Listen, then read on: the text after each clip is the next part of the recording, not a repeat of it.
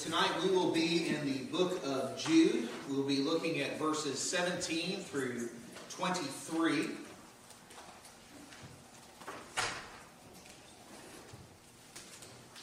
Probably have, I think, by my estimation, just one more sermon in this book. But we are going to be looking at verses 17 through 23. I'll be reading from the English Standard Version. I'll bring the text up here on the screen. Hear the word of the Lord. But you must remember, beloved, the predictions of the apostles of our Lord Jesus Christ. They said to you, in the last time there will be scoffers, following their own ungodly passions. It is these who cause divisions, worldly people, devoid of the Spirit. But you, beloved, building yourselves up in the most holy faith. Oh, messed up that slide there. I think I did that with this text last time.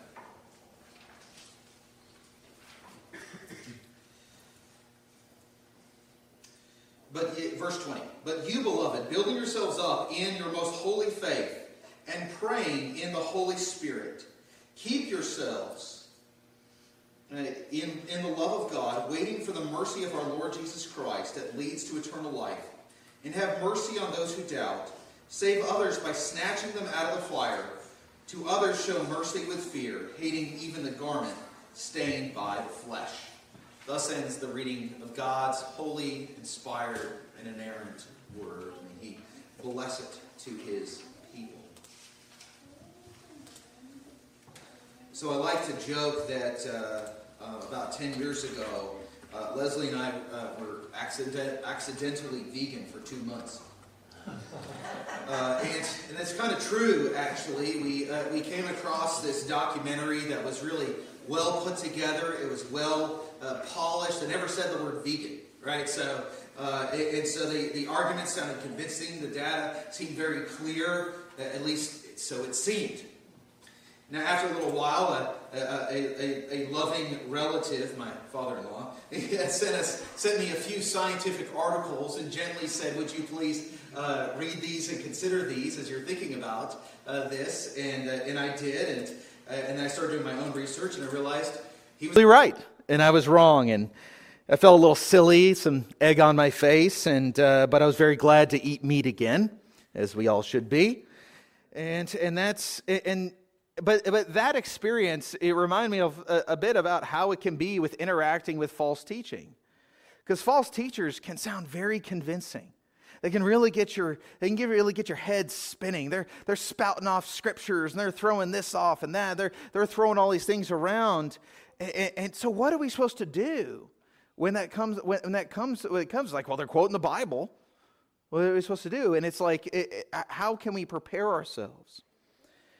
And certainly, Jude has helped us, been very clear. He's given us some really good guidelines. And so we need to consider all that Jude has said in this letter so far and to look out for the signs of false teaching that he's talked about. But here Jude is concerned to help us here by giving us to focus on two things. Two things in order to prepare us to live in a world that has false teaching and false teachers in it.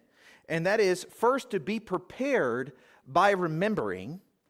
And secondly, to embrace the call to persevere.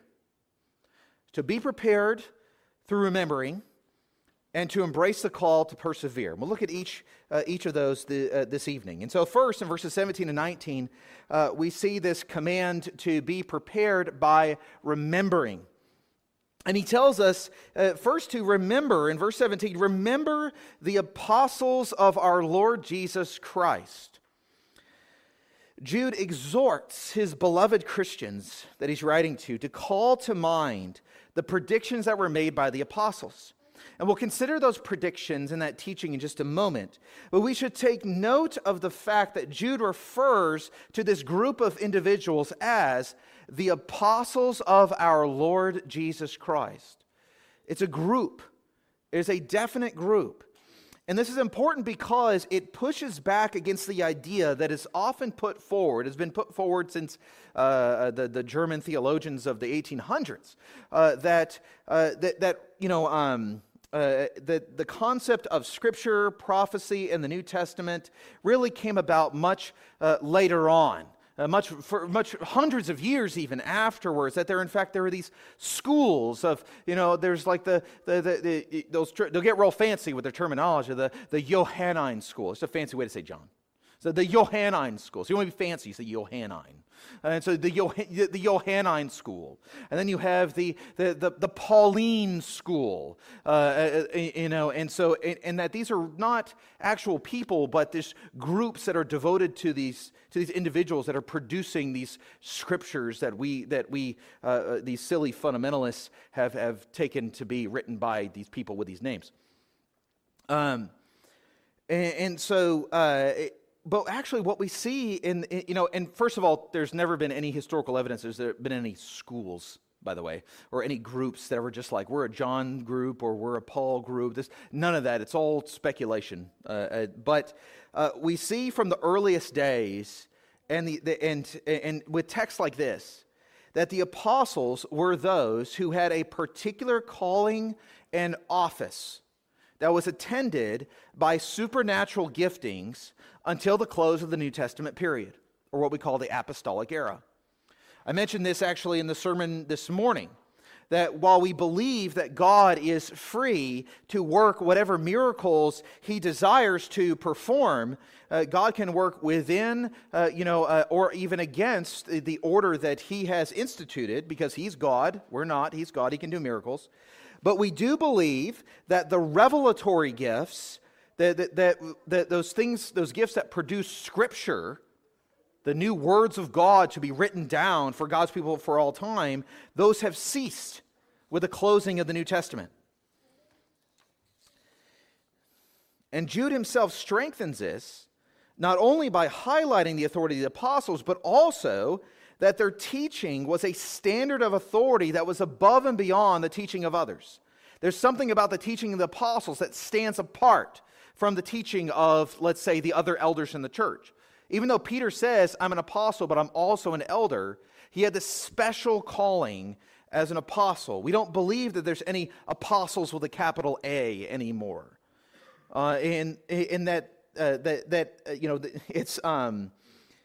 These men were raised up and they were sent out by Christ personally to establish His church. And so there's not a group of apostles throughout the history of the church that's just been kind of like rotating through members. There's actually, has anybody heard of the Christian band Newsboys? Well, how many of you are aware that very few of the Newsboys are the original Newsboys? They've been rotating out, all right? And so there was even a skit online that one joke that referred to them as the revolving doors, all right? Because they would just go like, oh, you want to be a newsboy? You can be a newsboy for a year, all right? So that's nothing against the Newsboys, but it's a band that shall live forever, right? Because they will always be replaced. The Newsboys have always existed for hundreds of years, because they have always been replaced. That is not what the apostles are. The Church of the Latter-day Saints claims to have 12 apostles today. All right, but they don't. They have 12 people claiming to be apostles.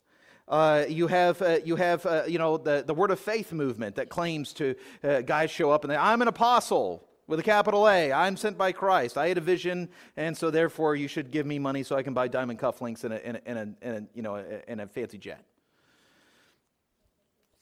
But the apostles were a definite group of men that are no longer living upon the earth. They live in heaven with our Savior. We have their teaching for us written in the Scriptures. And we would do well today to remember the apostles, how they lived and what they said.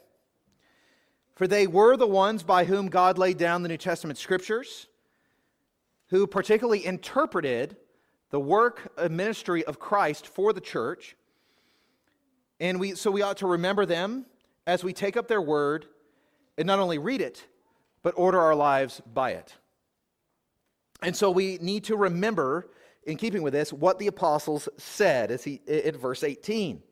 And what Jude does here is he gives a brief summary of simply an aspect of the apostles' teaching. You can read several references in 1st and 2nd Thessalonians where Paul says, "As I told you repeatedly, as I have told you before." right? So there's these things that the Apostle Paul apparently was teaching, he was repeating, and certainly he said the same things over and over again as he went around. And here was one of the things apparently that the apostles taught about and predicted for the church before they went off the scene. And they predicted that in the last time, scoffers would come along into the life of the church. Now, the last time, that word, or that phrase rather, it refers to the time between Christ's first coming and his return. It's like the last hours, the last hour, the last days. It is not so much, when we say the last time, we're not talking about specific calendars. What we're talking about is periods of redemptive history. And that this is the last time. This is the last hour. We are in the last days, ever since the days of Christ. And that in terms of the immediacy, the nearness of Christ's return, Christ could return right now. Christ could return tomorrow. And so we are in the last days in the sense of the nearness of Christ's return. And in this period, we are told, from the time of Christ's first coming to his return, we are told that there will be scoffers. Now, that is a term that has some biblical pedigree. In fact, you can turn to Psalm 1 and find the term scoffers. It comes up again and again in Psalms. It comes up in Proverbs. You don't want to be a scoffer in the Bible. But what is a scoffer? Well, a scoffer is effectively one who despises or ignores true religion and morality. Their guide is not the Scriptures, it's not the Word of God. Their guide is their own ungodly passions and desires. That's their guide. They let their heart be their guide. In Psalm 1, we are warned not to stand in the way of scoffers, because that is the way of the fool and destruction. And so Jude says, look, take that, what they predicted, and in verse 19 he says, now apply it to these false teachers. Scoffers are not a new concept in the Bible, but there's something else happening. It's a particular brand or version of scoffers. There is a special warning here that in this time in which we live as a church, until the time, from the time of the apostles all the way till the time that Christ comes back, there will be scoffers in the midst of the church.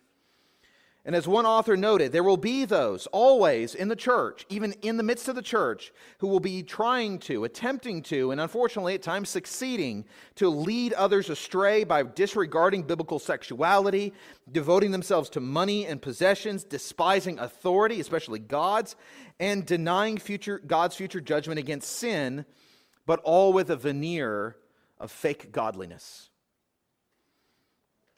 One key sign that Jude says here is that they cause divisions. Now we have to be careful here, because not all disagreement or conflict in the church is division making. And so we don't want to, if there's a disagreement in the church, you don't want to be like, false teacher. Why? Because you're disagreeing with me. You don't want to do that. Sometimes separation from a church is necessary.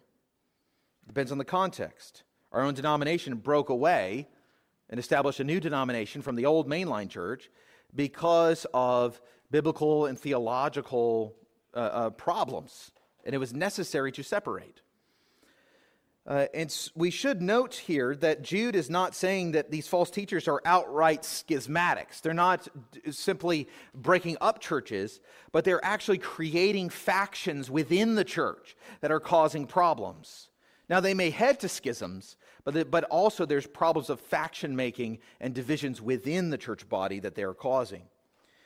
They are, in the end, Jude says, worldly people.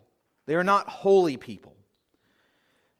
Further, he says that they are devoid of the Holy Spirit, even though they may claim to have an extra helping of the Holy Spirit. And now, again, these are not people that are struggling to believe, that are wrestling with doubts or just trying to think through their doctrine and make sense of it. And so they're just kind of thinking out loud. That's not what this is.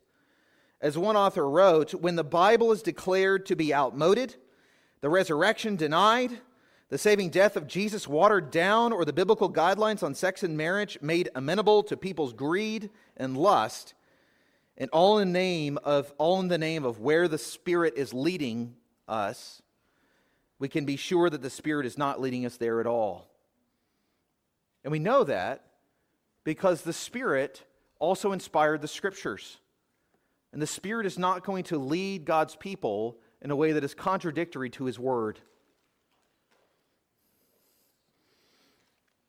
As we noted last week, it can be very difficult to discern whether someone is simply in error, or whether they are committing themselves to false teaching, or if they are in fact themselves a false teacher.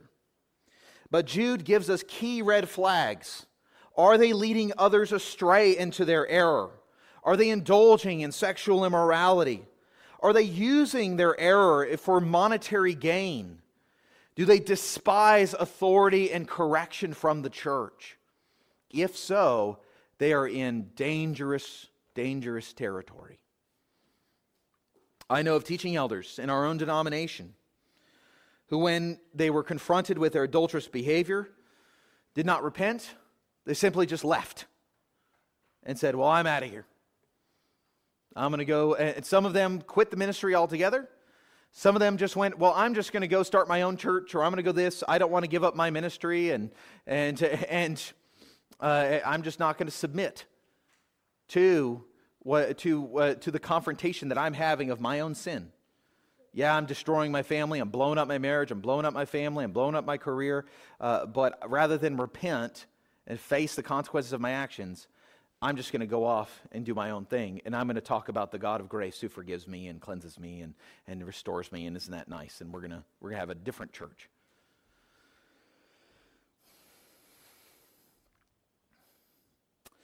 So not only did these men and others refuse to repent, but they committed themselves to their sin, and in leaving and refusing to submit to the church, to which they had made vows before God to serve and obey, and to respond when their brothers corrected them, they despised the authority of the church, and in so doing, despised the authority of God. And they will have to make an account before God.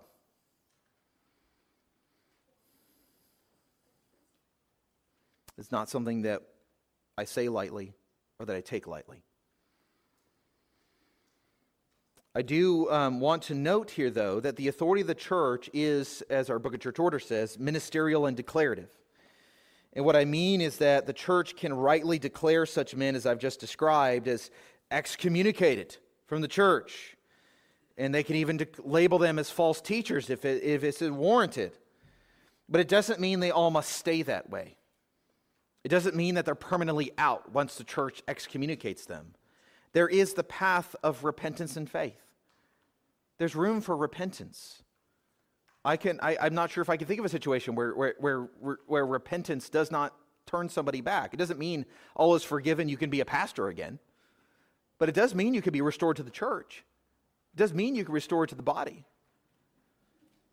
We don't close the door to anyone, but we do guard the church. We guard the church's doctrine. We guard the reputation of Christ and His bride, but we also seek to reclaim the sinner in church discipline. And so we must remember the authoritative teaching of the apostles, the apostles of our Lord Jesus Christ, who warned us that there would be scoffers in the church until He returns. So we don't need to be surprised. We need to be vigilant. We need to be firm in our doctrinal conviction, but also compassionate to the repentant. And secondly, we need to embrace the calling to persevere that is given here by Jude in verses 20 through 23. And I want to take a quick kind of note here of something that popped up in verse 17 and it pops up again in verse 20, is that the church Jude regards as God's beloved. Jude has this habit in his letter of referring to his audience, to the church, as beloved. And I wonder if we shouldn't do the same more often. How might that soften particularly tense interactions that we have with one another in the church if we began that sentence with, beloved?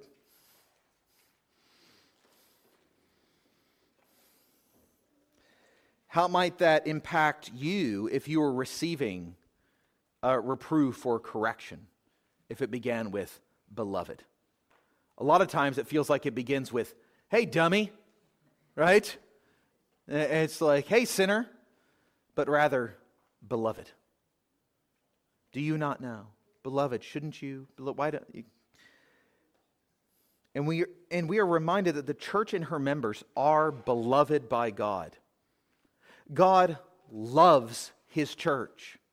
He loves you, dear Christian. You are beloved by God. He delights in you. He has set His affection upon you, set you apart as part of His eternal possession, that He may set His joy upon you in love forever. The church is also beloved in our fellowship as we regard one another. We genuinely love one another as brothers and sisters in the faith. We care for each other. We rejoice with each other. We sorrow with one another. We seek to help and correct and strengthen one another. And while, yes, it would be odd to start every sentence to another member of the church with the word beloved, I'm not advocating that. You might want to drop it in every once in a while and just see what happens. At the very least, this concept should pervade, at least in the background, our interactions with each other. Because if we love each other, and if we honor the reality that God loves the person that is standing in front of me, that he or she are the beloved of God standing before me, then what I'm going to say or do here must be for their benefit, for their good, and their joy, and not just to satisfy some kind of, itch I got to get something off my chest, So to God's beloved, Jude prescribes in verses 20 to 21 what we can call the path of perseverance. So moving away from warning for the church, Jude describes what Christians can do to protect themselves positively from false teaching. And he deploys 4 verbs for Christians to do, 4 active verbs: building, praying, keeping, and waiting. First, working from the image of God's people as the temple of the living God, he exhorts Christians to edify one another, to build ourselves up in our most holy faith. That is, the faith which is both defined and defended according to the Scriptures, with the gospel of Jesus Christ at the very center. We ought to grow in our understanding of doctrine, that we might not only protect ourselves from false teaching, but that we might deepen our wonder in the Lord. Second, prayer, he says, is to be a regular and priority activity for the Christian. Calvin famously said that prayer is the lifeblood of the Christian. And we want to be clear here, though. He says praying in the Holy Spirit. There aren't like different kinds of prayer. Like there's the prayer that's in the Holy Spirit, and then there's the prayer that's not in the Holy Spirit. Like if you pray standing, that's not in the Holy Spirit. But if you pray on your knees, now that's in the Holy Spirit. Why? Because it hurts, and especially the older you get. So, in fact, I know of a session at a church where they had a habit of praying on their knees. One of the older session members, he would come in with a suit on and knee pads strapped around his suit pants, But he was like, "Let's do this." All right, but this is acknowledging the truth that Christian prayer only works because of the help and grace of the Holy Spirit. Christian prayer is always done in the Holy Spirit. And there's nothing you can do to simply switch on the Holy Spirit for your prayer. You're not praying in the Holy Spirit if you get yourself all worked up, emotional, if you go run around the building and you're all hot and sweaty and you're feeling crazy and you're like, now I'm praying in the Spirit. That's not how it works. If we turn the thermostat up till we're all sweating and delirious, that's not praying in the Spirit. All Christian prayer is in the Spirit because the Spirit lives inside of us. And intercedes for us with groans too deep for words. It carries our prayers along unto God the Father and the Son. It makes our prayers effectual. Third, Jude tells us to keep. That Greek word there, there's an overlap there between Greek and Hebrew, because both Hebrew and Greek words that mean to keep also mean to guard. guard yourselves in the love of God. Now, how does one do that? Well, Jesus said in the Gospel of John that we abide in His love by keeping His commandments, because our actions reveal what is in our hearts. And He says, if you love me, you will obey my commands. Now, it doesn't mean that if we disobey Christ or disobey a command of Christ that we're suddenly kicked out of the family or kicked out of His love, but we're not acting in love when we disobey the Lord. And so no one can obey the Lord perfectly, so we must attach to our endeavors to obey Christ daily repentance and faith. Daily we are turning to the Savior for mercy and forgiveness as we seek to obey Him, and that is how we keep ourselves, we guard ourselves together, help one another to stay and to live in the love of God.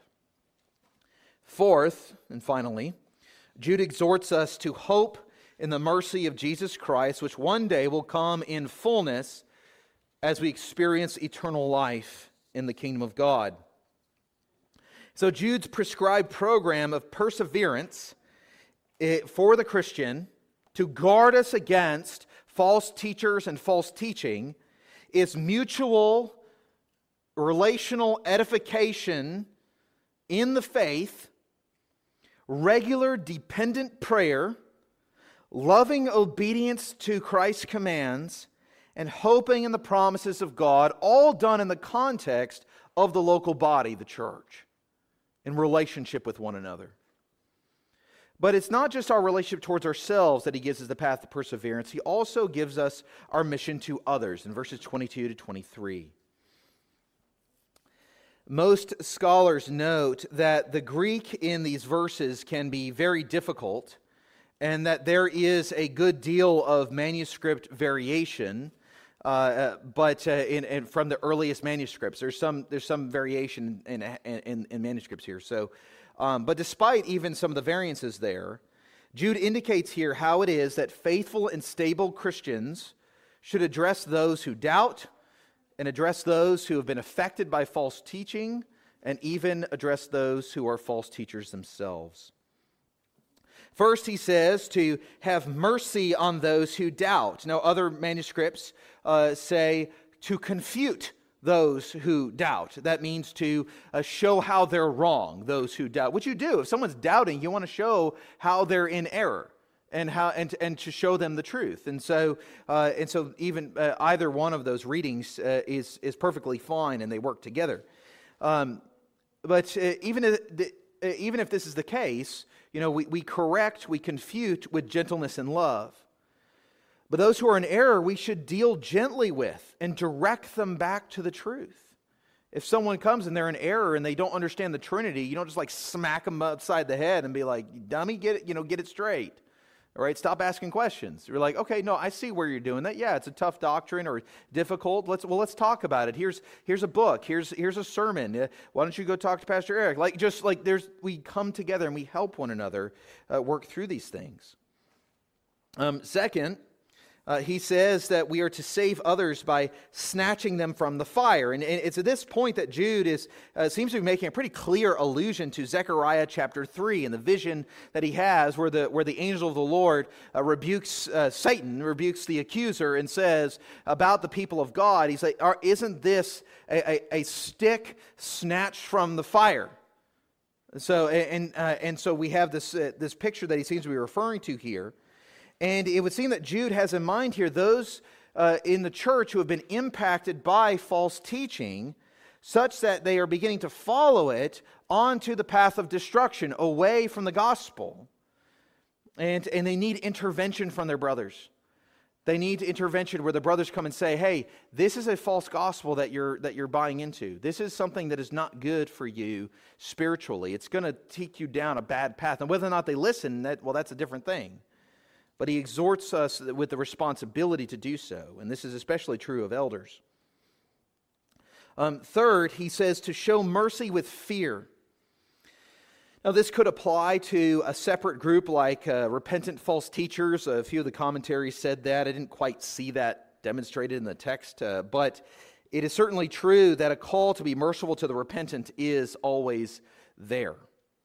And though it has fallen out of fashion, the statement to hate the sin but love the sinner is very much a summation of what Jude is saying here.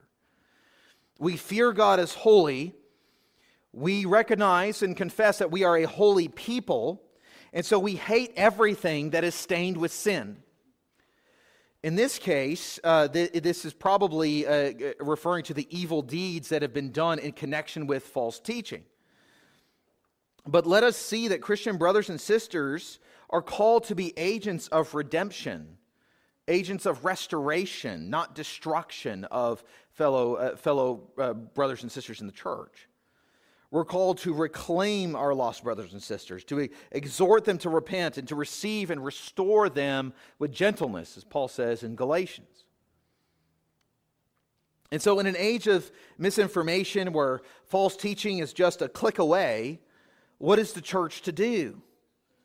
Well, first, we remember what the apostles of the Lord Jesus Christ said, that there will be scoffers always in the midst of the church who cause divisions.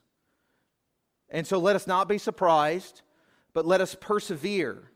Let us build one another up in the faith, praying always in the Spirit, keeping ourselves in the love of God as we wait together for the fullness of the mercy of our Lord Jesus Christ to come, in which He will bring to us the fullness of eternal life. Let's pray. Heavenly Father, we thank You that in Christ we have a sure hope and salvation. We pray, Lord, that You would be glorified in Your church. Lord, we pray that You would give us discerning minds, that we would comprehend Your word, that we would see false teaching for what it is, that we would persevere in faith, Lord, that we would strengthen one another in love. And Lord, we pray, Father, that You would continue to strengthen and purify Your church, and that You would be glorified in our midst.